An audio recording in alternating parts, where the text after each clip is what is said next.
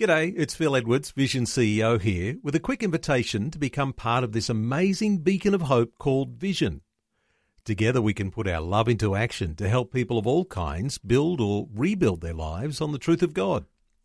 Please consider the part you can play during our upcoming Visionathon appeal, remembering that it's your support that makes Vision possible, including this podcast.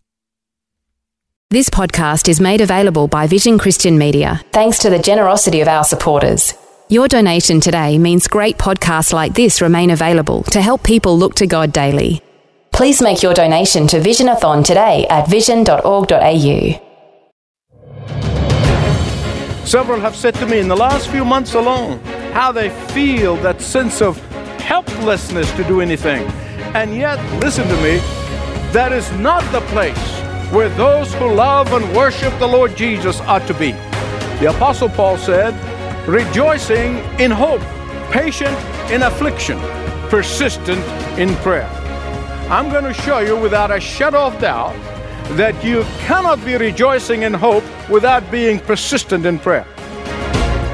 Welcome to Leading the Way with pastor and international Bible teacher, Dr. Michael Youssef.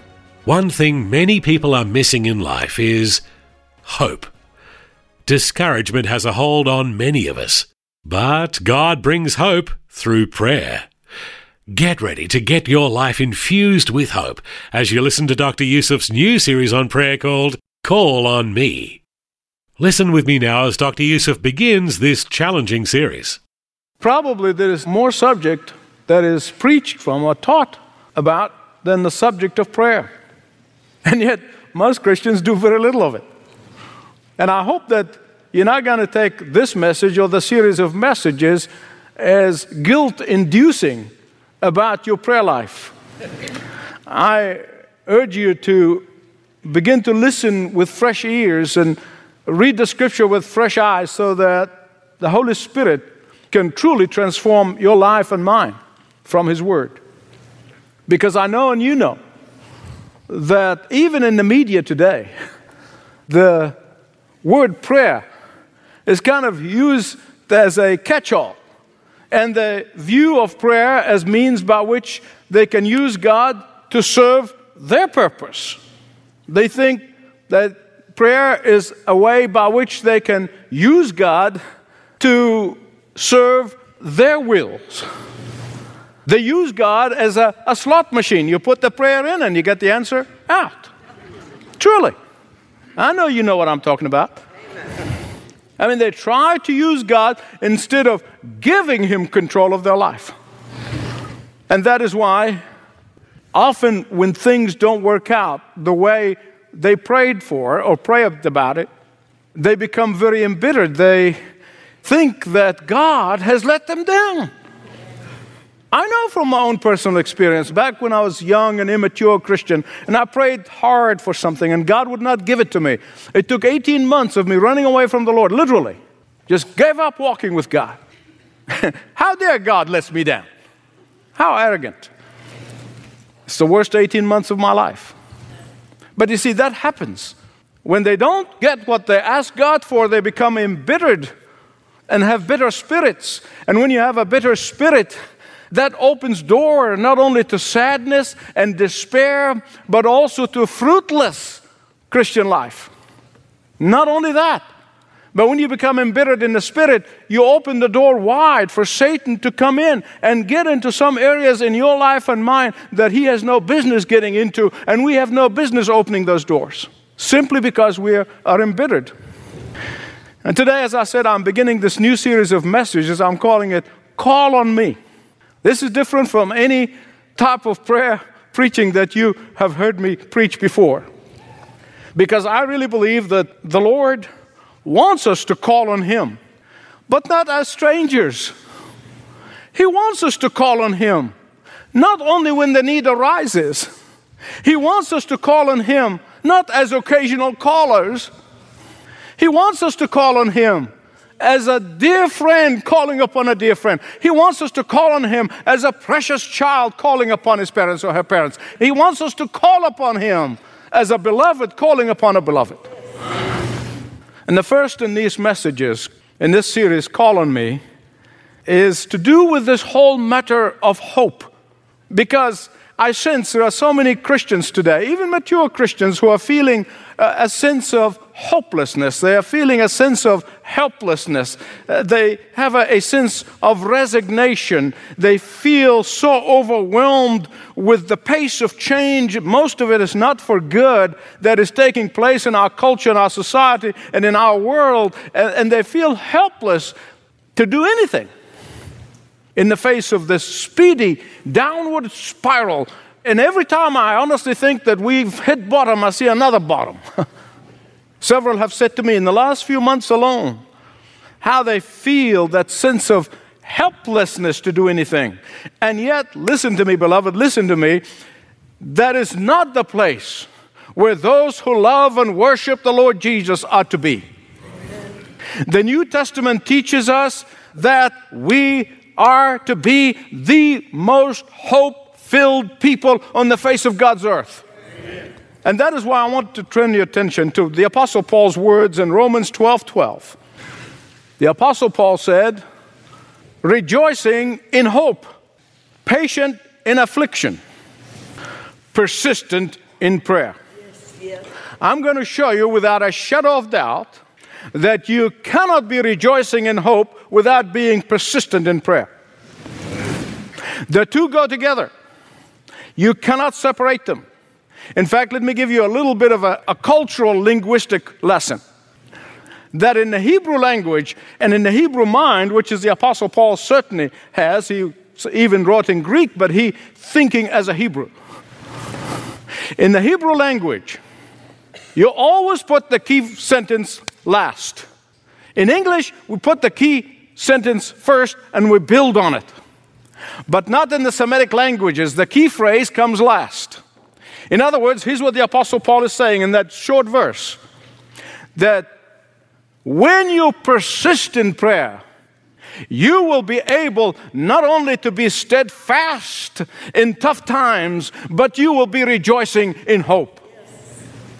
I am not talking about this false optimism, or that temporary optimism that comes in from positive affirmation and from psyching yourself up and from saying to yourself, I can do it, I can do it, I can do it. No. Biblical hope comes from knowing who you are and whose you are. Biblical hope comes from that absolute confidence that God has your best interest in His heart. And that causes you not just to be rejoicing in hope, but literally you cannot wait until to wake up every morning to see how God is going to deal with you, how God is going to bless you, how God is going to walk with you, how God is going to meet you at the point of your needs, and how God is going to use you mightily for Him. When you understand that secret, when you unlock that secret, your life will be rejoicing in what? Hope. I wanted to hear me right. This is really a very significant message that God laid on my heart. There is no true believer in the Lord Jesus Christ who should be pessimistic. As I said, we may feel pessimistic about something. We may feel pessimistic about an issue. We may feel pessimistic about the lying that is taking place in our society, where the good is called bad and the bad is called good. We may be pessimistic about this or that or the other thing, but we are not a pessimistic people. And the world of difference between the two, did you get it? Amen. Pessimistic people are those who do not know who they are, whose they are, and where they're going to spend eternity. That is a cause for pessimism. But those who know Jesus, rejoicing in what? Well, someone say, Michael, you don't understand. I understand. Paul is saying rejoicing in hope, persistent in prayer. I understand that. But Paul lived in a different time. He doesn't understand the pressures of this time and the pressure of society. He doesn't understand where I am. He doesn't understand the losses that I have experienced and the losses that I'm facing. He wouldn't understand. Well, you may be right. He may not understand. But let me give you just a Reader's Digest version of what he was going through when he said those words, okay? Just let me give you a summary of it. When he said rejoicing in hope, here's what he said. He said, 5 times I received 40 lashes less 1. Now, in case you're counting, that's 195. And the reason they stopped at 39 lashes, didn't go for the 40th, because the 40th they believed would kill you. And they did not want to kill him. They just want to keep him alive, suffering. 3 times I have been beaten with rods. Once I was stoned. 3 times I have been shipwrecked. I was adrift at sea for 24 hours. I was frequently in danger from rivers and from robbers, from my people and from Gentiles, from the city, from the wilderness, from the sea, from false brothers, and in toil and hardship through many sleepless nights, in hunger and thirst and cold exposure. This is, of course, he said, apart from my daily pressures, the daily pressures that I face about my anxiety over the churches of Jesus Christ. And then he writes, rejoicing in hope. But what made the Apostle Paul to be such an optimistic person in spite of all the crushing stuff that he was going through? What made him to be on a beat and all of that he was facing that he's going through? What made him rejoice in hope despite of these terrible things? Things probably you and I will never see, will never experience. Because his hope was based upon the absolute trust and faith that comes from a life that is persistent in prayer. And Jesus said in Matthew 24:6, he's talking about when you hear about wars and rumors of wars and terrible things that are going to happen. When you hear all that, he said, don't let that trouble you. Why? Because when you persist in prayer, not just as need arises, when you persist in prayer, not just when you want something from God, when you persist in prayer, God will reveal to you from His Word the unseen. He's going to reveal to you the invisible. In fact, Paul said in Romans 8 that hope is unseen. But let me ask you a question. Please answer that question to yourself. Well, just don't rest until you answer those questions to yourself, not to me or to anybody else, just to yourself. How can God reveal this unseen? How can God reveal this invisible to someone who only comes to Him and persists in prayer only when he wants something? How can God reveal this unseen? How can He reveal this invisible to someone who prays on the run and reads the Bible, His Word, occasionally? How can He do that?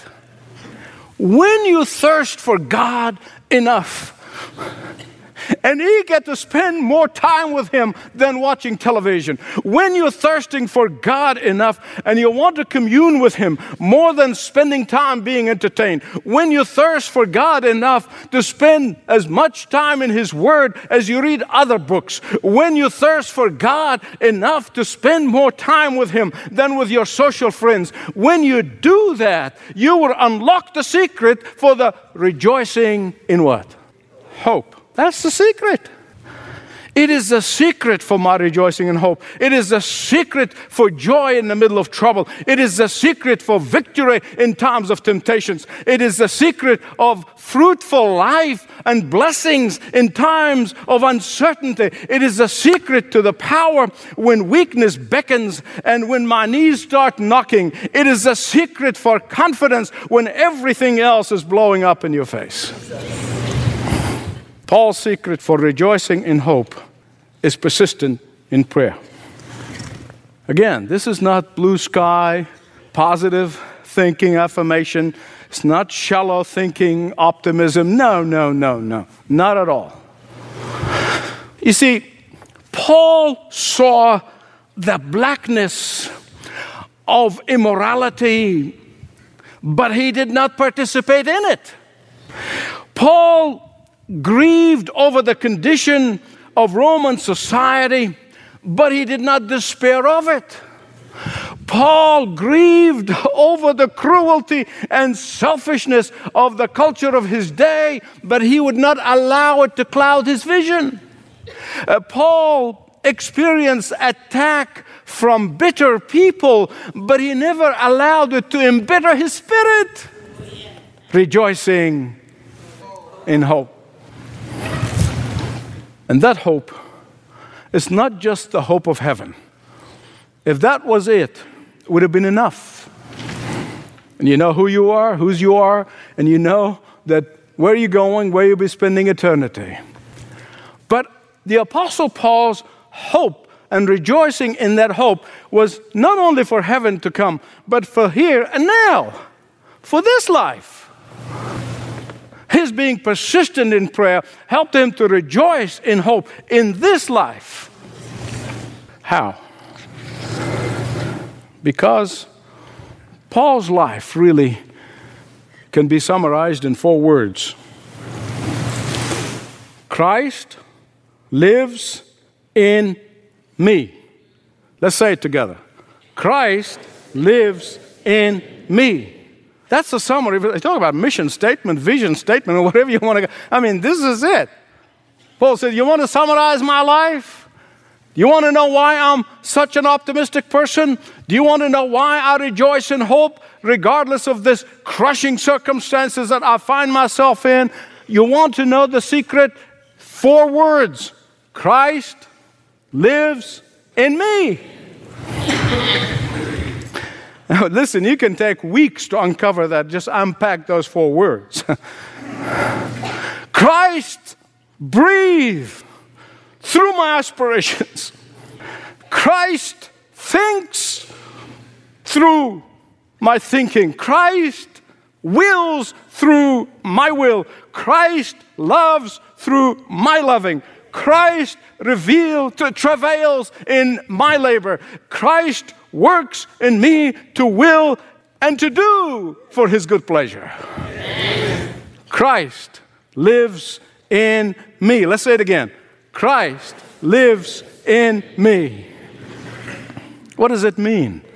What does it mean for you when you're at work tomorrow morning and you're facing the problems and the difficulties and the fears and the apprehension? What does it mean when you are facing crisis in your home? And what does it mean in practical terms? It's very simply this. When you feel that apprehension and fear beginning to approach you and beginning to take hold of you, you remind yourself that what? Christ lives in me. When you become angry and you want to lash out, you say and remind yourself, Christ lives in me. When you are tempted to give up and throw in the towel, you remind yourself, Christ lives in me.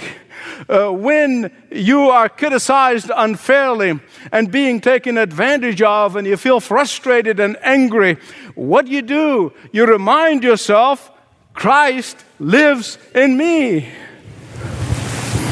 When you face a seemingly hopeless and helpless situation, you remind yourself, Christ lives in me.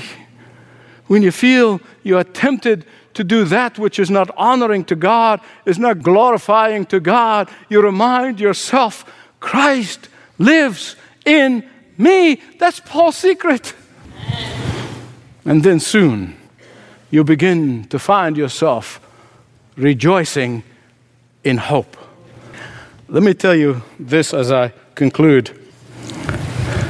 Back in the not so very good old days, we always talk about the good old days. Let me tell you something. Let's be realistic. They were not all that good. There were some good aspects of it, but they weren't all that good. And back in those days, when they used to lock up mental patients in dungeons, literally, they locked them in and throw away the key. There was a little girl by the name of Annie.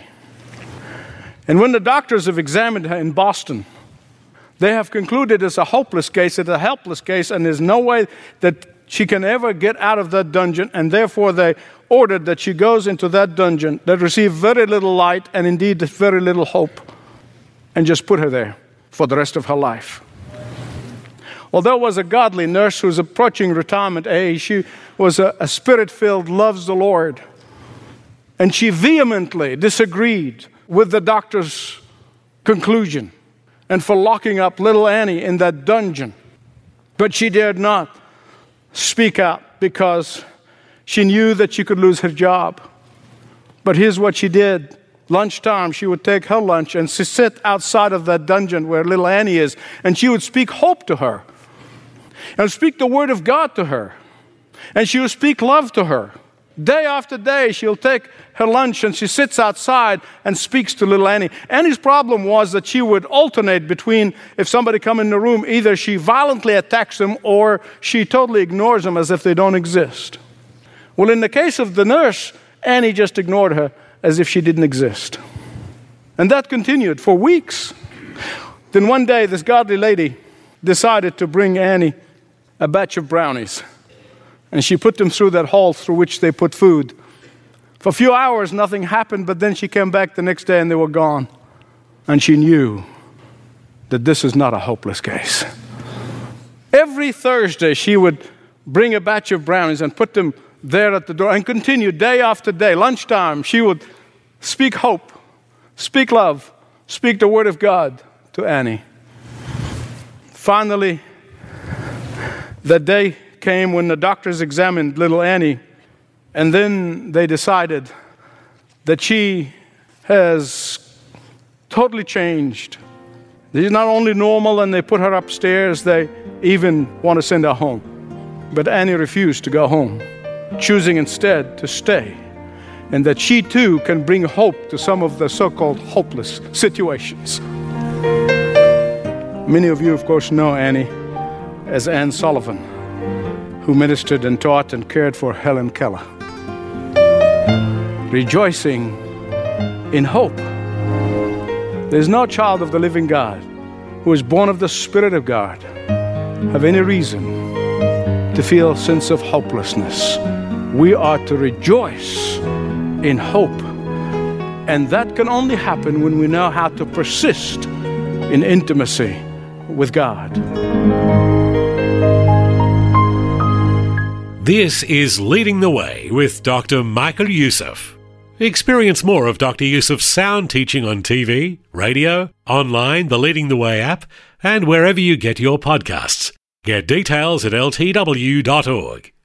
Today's message is part of the series Call on Me, encouragement to invigorate your prayer life from the inside out. As you may know, Dr. Youssef was born and raised in Egypt. He then moved to Australia, where he attended Bible school and seminary to prepare for ministry, ultimately moving his family to the United States, where he became a citizen in 1984. His diverse background offers a valuable perspective on the world, especially in the challenging times in which we live. You can read his biblical perspective in My Journal, a monthly magazine that gives Dr. Youssef a platform to dig deeper into what you hear in these episodes and share insight into current world events. If you'd like to receive My Journal, call and speak with one of our ministry representatives right now. 1300 133 589. That's 1300 133 589, or online at ltw.org, ltw.org. Or you can write to Leading the Way, P.O. Box 1900, Penrith, New South Wales 2751. Leading the Way, P.O. Box 1900, Penrith, New South Wales 2751. As we close out today, there's just enough time to give you a sneak peek at what's in store in the next chapter of Dr. Youssef's series, Call on Me, on Leading the Way. When you just call upon the Lord for what you want or what you need, and not pray with thanksgiving for what He has done in the past, your prayer becomes ineffectual. When you just come to God with your grocery list and say, give me, give me, give me, God, and then get on your happy, merry way, you have failed to grasp effectiveness in prayer. To be sure, God said, call upon me. But how you call upon the Lord is of vital importance. Well, do plan to listen to upcoming episodes when Dr. Youssef once again passionately proclaims uncompromising truth on Leading the Way.